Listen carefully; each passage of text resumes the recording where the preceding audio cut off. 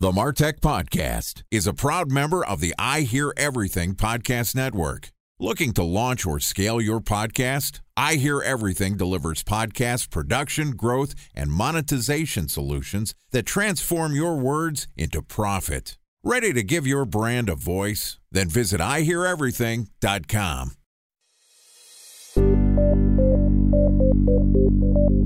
From advertising to software as a service to data.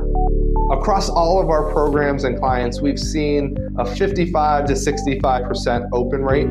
Getting brands authentically integrated into content performs better than TV advertising. Typical lifespan of an article is about 24 to 36 hours. If we're reaching out to the right person with the right message and a clear call to action, then it's just a matter of timing. Welcome to the MarTech Podcast, a Ben J. Schaap LLC production. In this podcast, you'll hear the stories of world-class marketers that use technology to drive business results and achieve career success. We'll unearth the real-world experiences of some of the brightest minds in the marketing and technology space so you can learn the tools, tips, and tricks they've learned along the way. Now here's the host of the MarTech Podcast, Benjamin Shapiro. Welcome to the MarTech Podcast. Today we're going to discuss if the future of marketing is already here. Joining us is Mathew Sweezey, who is the Director of Market Strategy at Salesforce, which is the world's most recognized customer success platform. Salesforce's social and mobile cloud technologies, including their flagship Sales CRM application, help companies connect with customers, partners, and employees in entirely new ways. Mathew is also the author of the HBR book, The Context Marketing Revolution, and the host of the award-winning Electronic Propaganda Society podcast miniseries. And today, Mathew and I are going to discuss if the marketing revolution is right in front of us. Okay, here's my conversation with Mathew Sweezey, Director of Market Strategy at Salesforce. Mathew, welcome to the MarTech Podcast. Hey, man. Great to be here. Very excited to have you on the show. Excited to connect actually face-to-face here. We're looking at each other. Tell me where you're based. I live in Charleston, South Carolina. And I'm here in the suburbs of San Francisco, and yet we get to record a piece of content for the entire world of marketers. One of the things that I'm sure that they're dying to know, you work at Salesforce, as I said, it's one of the most recognized sales or MarTech company or B2B companies. You're the Director of Market Strategy. What does that actually mean? It's not marketing strategy, but market strategy. So I really own a POV, the future of marketing for the organization. So I help look at research, both internal and external, and help really bring insights to both our customers and our brand as to what does the future of marketing look like. And so it's pretty much what it operates in. And because I'm on a market strategy, I don't sit on a cloud. My insights are spread across an organization as a whole. So I'm not cloud specific or product specific, as you might think. So you have the resources of Salesforce behind you, and your job is to look into the crystal ball and figure out what direction marketing is heading. Let's talk a little bit about the past in marketing. Generally, when I'm trying to recap of the direction that we're heading, I start with, well, there was and anybody that's listened to this podcast has heard this little spiel. Back in the Mad Men era, it was white guys that are old drinking bourbon talking about media creative, and now we're in the digital era. There's the internet revolution. Talk to me about how you view where we've been in marketing before we get to where we are today. Give me your view of the direction we've come. How complete do you want that view? I mean, I've studied this for a long time. We can go back all the way to the creation of public relations in 1917 with Edward Bernays, or we can talk about the Mad Men era or the Golden Age, as a lot of people would refer to that period of time, 1955 to like 1970. But really, the way I look at it is pre and post this one specific day. That day is June 24th, 2009. Anything before that day is the limited media era. So I'm going to take one step back. We need to first understand that marketing is not truth. Marketing is a game that we play dictated by the environments that we find ourselves in. Because depending on what environment you find yourself in, it dictates what games you play. And one of the biggest environments that we haven't really necessarily ever looked at is the media environment. Now, I don't mean mediums. I mean the environment as a large. So when we think about this, think about the environment dictated by three specific things: creation, distribution, and consumption. Before that date, we lived in a limited media environment, which means that content was limited in who could create it, how we distributed it, and how much was accessible in the environment. Now, that is very specific to our role in marketing because that has a lot to do with how we can communicate and how people make decisions. So after that point in time, and you talk about digital, we all now live in a digital world, right? There's more people on the planet with access to a cell phone than have access to clean drinking water or electricity. And what can each one of those devices do? Well, they can allow any individual to create, distribute, and access an infinite trove of content. So this is the infinite media era. And one of the big differences between these two is who does the environment operate for and what core games do we play? So before that day, there was a barrier to the creation and distribution. The only way to overcome that barrier was a thing called capital.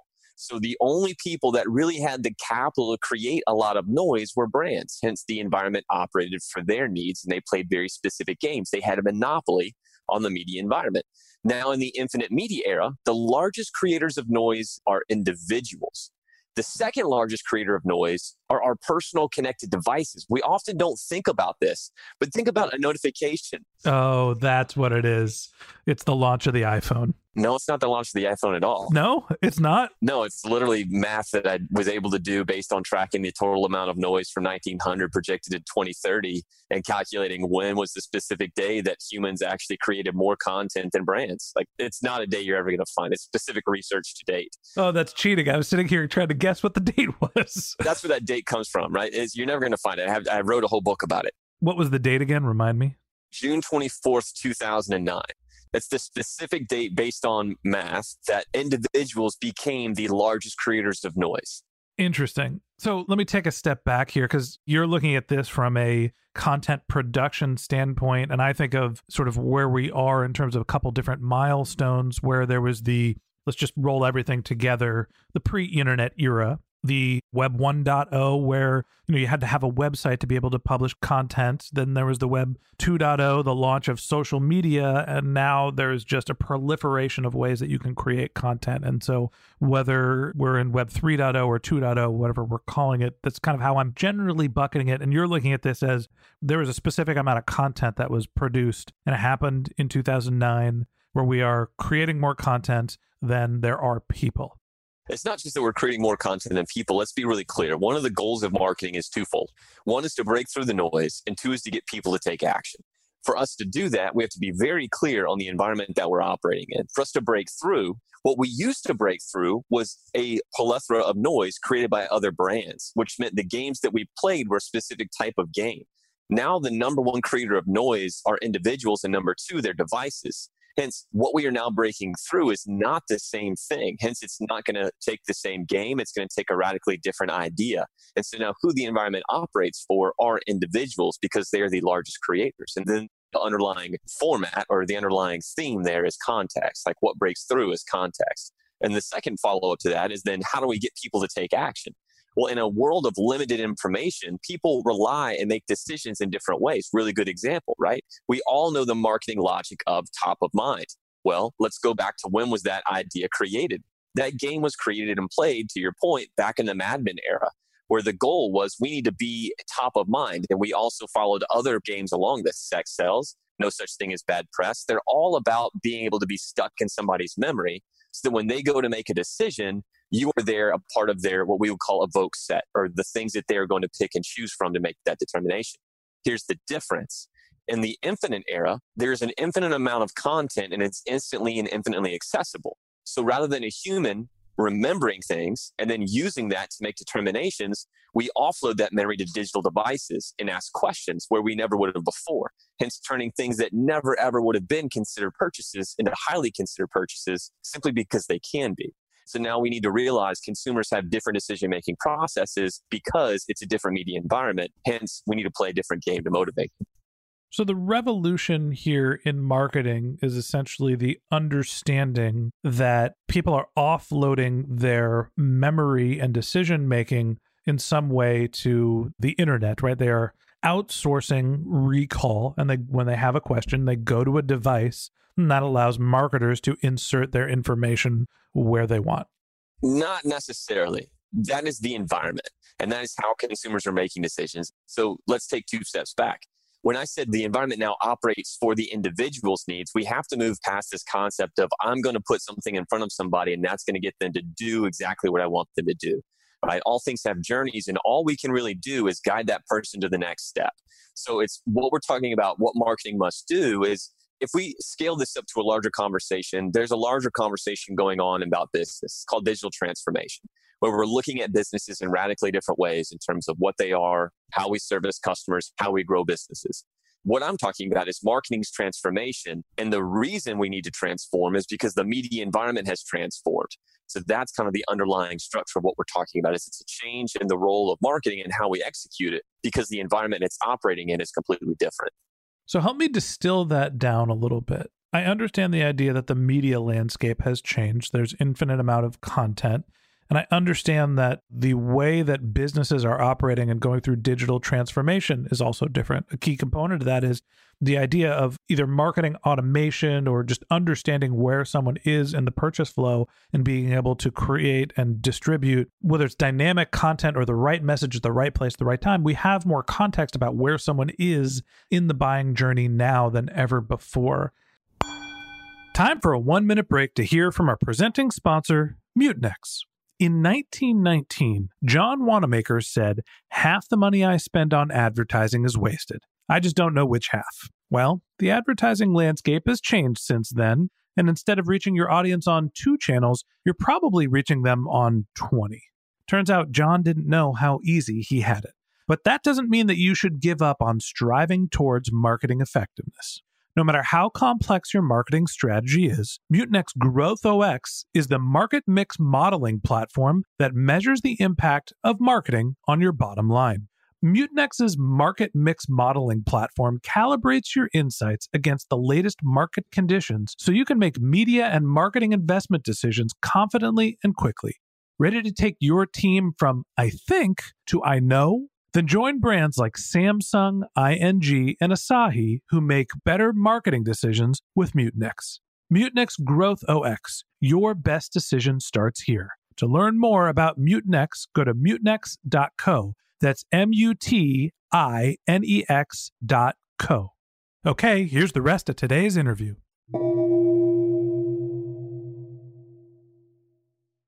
A special thanks to our presenting sponsor, Mutinex. Ready to take your team from I think to I know? Then join brands like Samsung, ING, and Asahi who make better marketing decisions with Mutinex. Mutinex Growth OX, the marketing mix modeling platform that makes measuring ROI fast, easy, and cost-effective. Request a demo at mutinex.co. That's MUTINEX.co. Am I thinking about this the right way? You know, unlimited media and understand where someone is so that determines what your marketing efforts are? Yeah, and we're also talking about vastly different things at the same time, right? Where I'm talking about macro environmental effects on a global scale, and we're talking about very specific tactical, how do we then deal with these things? So let's go back and look at a piece of data I haven't shared yet, right? So over the past 4 years, I've worked with the Salesforce research team to help identify the key traits of high-performing marketing organizations. And to date, we've looked at about 16,000 brands across the globe, B2B, B2C, all over. The number one key trait between a high-performing marketing organization and everyone else, right? I ask this question, I usually play a guessing game, right? Like let people guess. And they come up with all different things. They have better technology, they have better technique. Can I take a stab? Please go ahead. An understanding of who the customer is. That's not actually it. Not even close. That is a key piece that you need to succeed by all accounts. But the reality is the number one key trait between a high performer and an underperformer is executive buy-in to a new idea of marketing. And as boring as that sounds, here's what that means. It means the key executive understands that the role of marketing is no longer about creating messages to pump into the marketplace to tell people about the products that they've created. It's about creating a series of connected experiences across the entire customer journey. That's it. They move from messages to experiences, and they move marketing from the creators of messages to the owners and sustainers of all experiences. Okay, so you have to have executive buy-in, you have to have budget, and that trickles down to the team changing their marketing activities from blasting out and pumping out messages to understanding where the customer is and crafting an experience that's going to get them to the next step. Yeah, exactly right. So to your point of understanding the customer, that's where that really comes in, right? When we start to talk about persona development, customer journey execution, customer journey mapping, we then get into the world of how do we then do this at scale, which then is then the aspects of automation and platforms and technology. So that's kind of where it all comes down. But it always has to start with that key executive, because if not, here's what happens. Go back to a couple of years ago, I was giving a talk in London, and I'd given a talk there before, and a person in the crowd had heard me talk before. And years and years and years ago, I've been talking about rich text versus HTML and why rich text is so powerful. It's because that's how humans naturally write from one human to another. So if we're trying to automate marketing, why would we not automate what two humans naturally write to each other? That way it's authentic. Anyways, so here's the story. I'm in London. She says, hey, listen, I did that. We had phenomenal results, but here's what happened. My boss walked back into the office and he held up the email and he says, why are we sending out something so ugly? And then he held up the competitor's email and says, see, this is pretty. It's funny. There's an example that I give to all of my marketing consulting clients when they talk about emails. The anecdote that I have is one of the guys that's pretty high up at marketing at Facebook, and he said the trick to marketing is to create the ugliest email possible. When we figured that out, all of a sudden Facebook started scaling. Yeah. Just think about this from a human standpoint. Have you ever created a fully formatted HTML email with CSS to send to a single person? The answer is no. So when you receive that, you instantly know that it's created by a marketer. We can even elevate this one step further. Here's a simple question to ask yourself. How do you open or how do you engage with your email inbox in the morning? What is the first thing you do? Do you open your email inbox, look at the first email, read the subject line, open the email, start to continue to read it until you figure out if you want to continue or not, move to the next email in line, open it, start to read the contents, and work your way email by email all the way down? Or do you do B?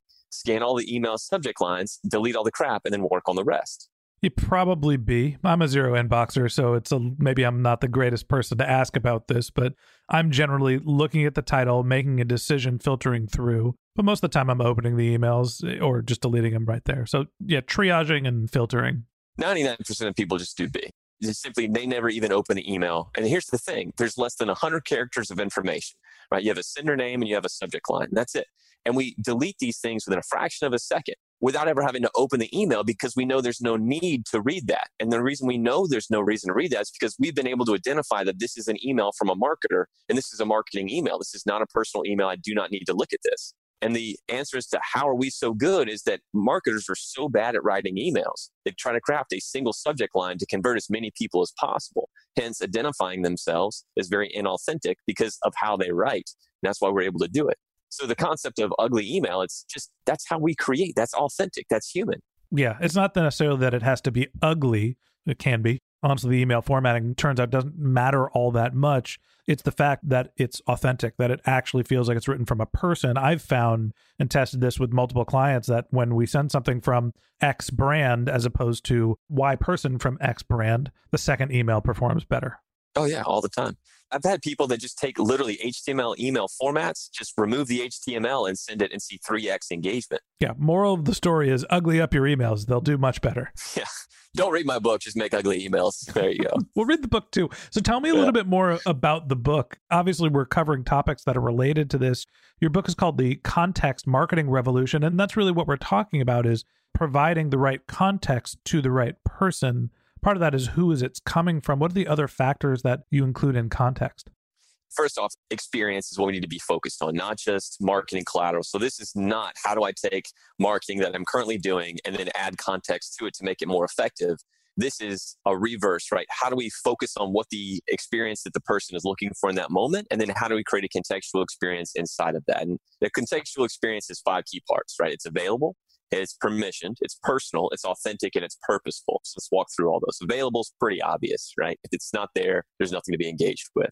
Permissioned, we need permission for 2 things, direct access and data, right? If we have permission, we then have the ability to engage. Value exchange, Seth Godin written about this since 99. I could make some arguments about that where you can gather data from someone without express consent and it still ends up being valuable. But that's a topic for another day. Sure. All right. Then the next is personal. A lot of times we think of how personalized can I make something, right? Mass customization rather than what's the actual highest value of the internet, which is personal connection. So it's not personalization of something. It's how personal can we deliver it? And then the last 2 are soft skills. Is it authentic, right? Is it the same tone, empathy? Is it consistent with the congruent of the channel? And then finally, is it purposeful? Is it focused on something past the product? And that's a really hard one for marketers to understand. But the reality is, it's a long customer life cycle. The product usage is only a very small period of time in that. If we want to have a greater share of that person's life, we have to be able to talk about things past just the product usage. So that's where purpose comes in. Okay, so I have a good understanding of what context is. You've laid out the 5 steps. There is the notion of the context and marketing revolution that we're talking about. Help me marry the two of them together.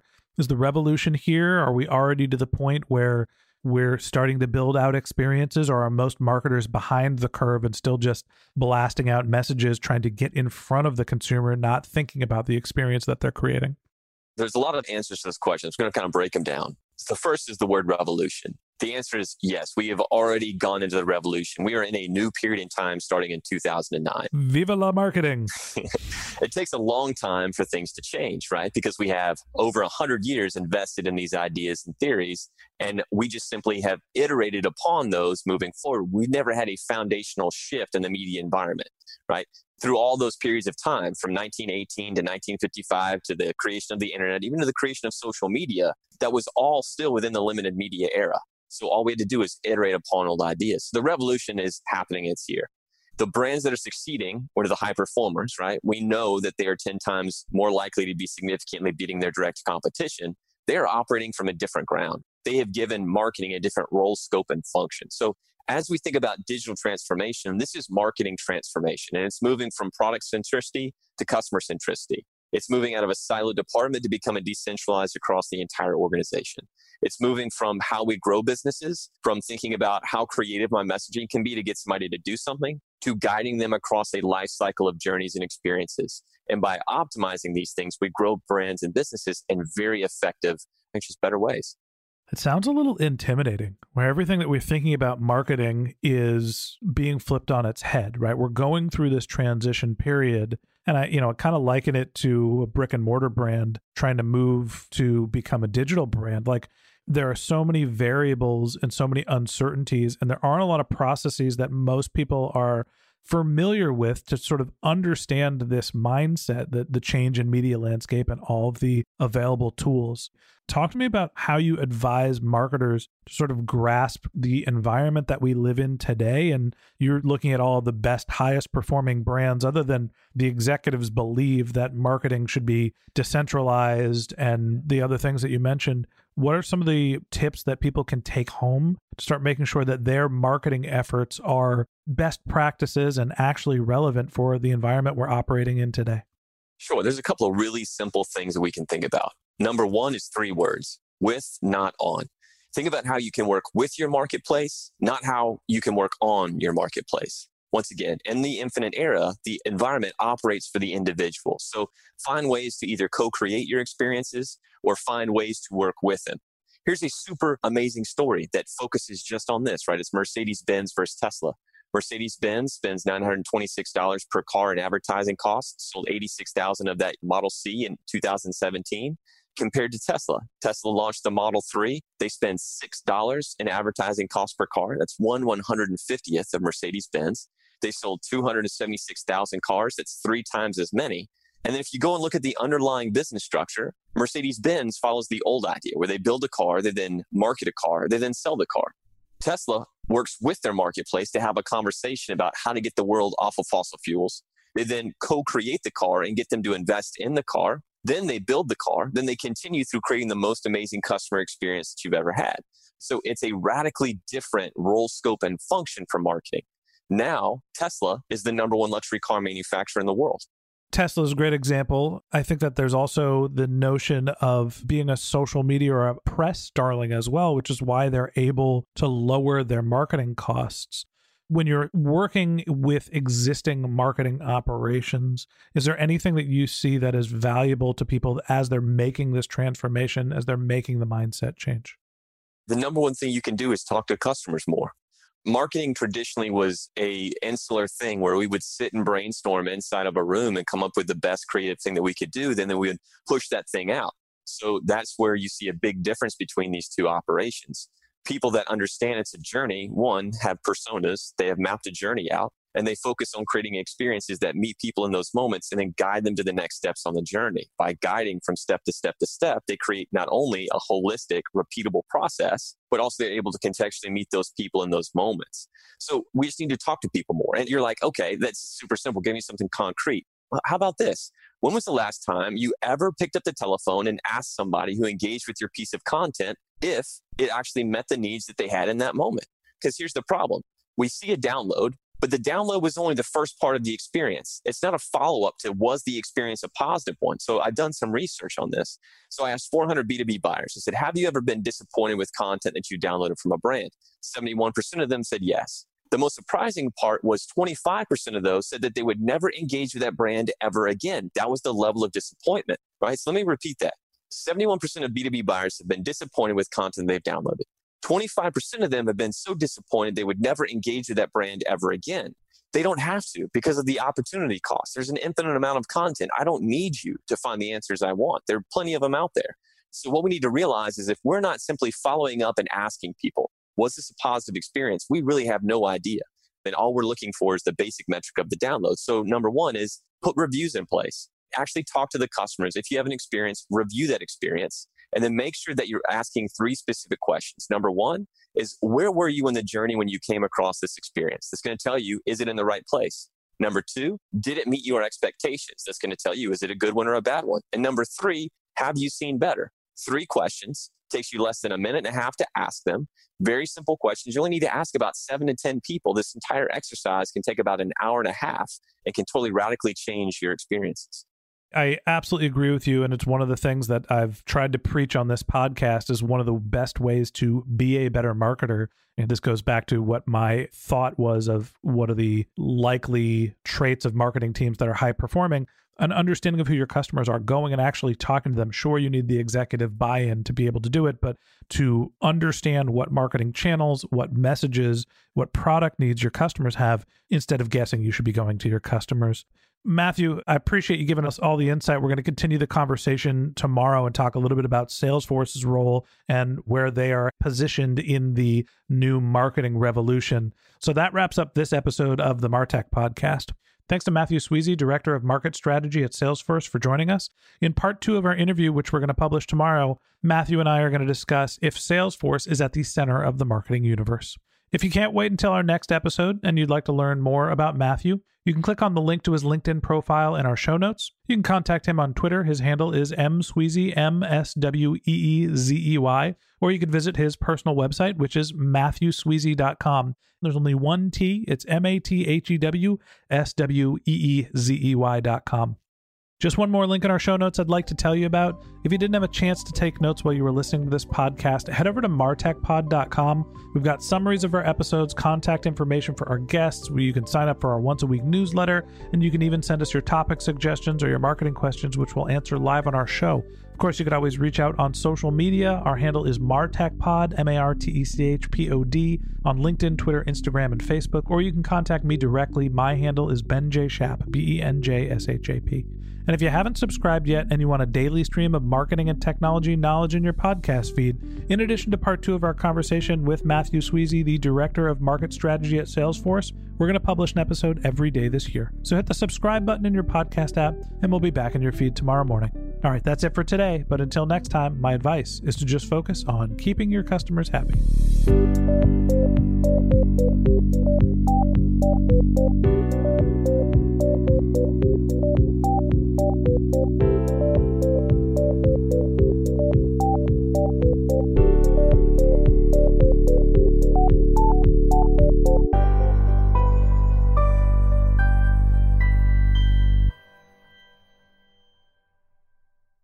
Thanks for listening to the MarTech Podcast, an I Hear Everything production. Looking to launch or scale a podcast like this one for your brand? Then visit iheareverything.com.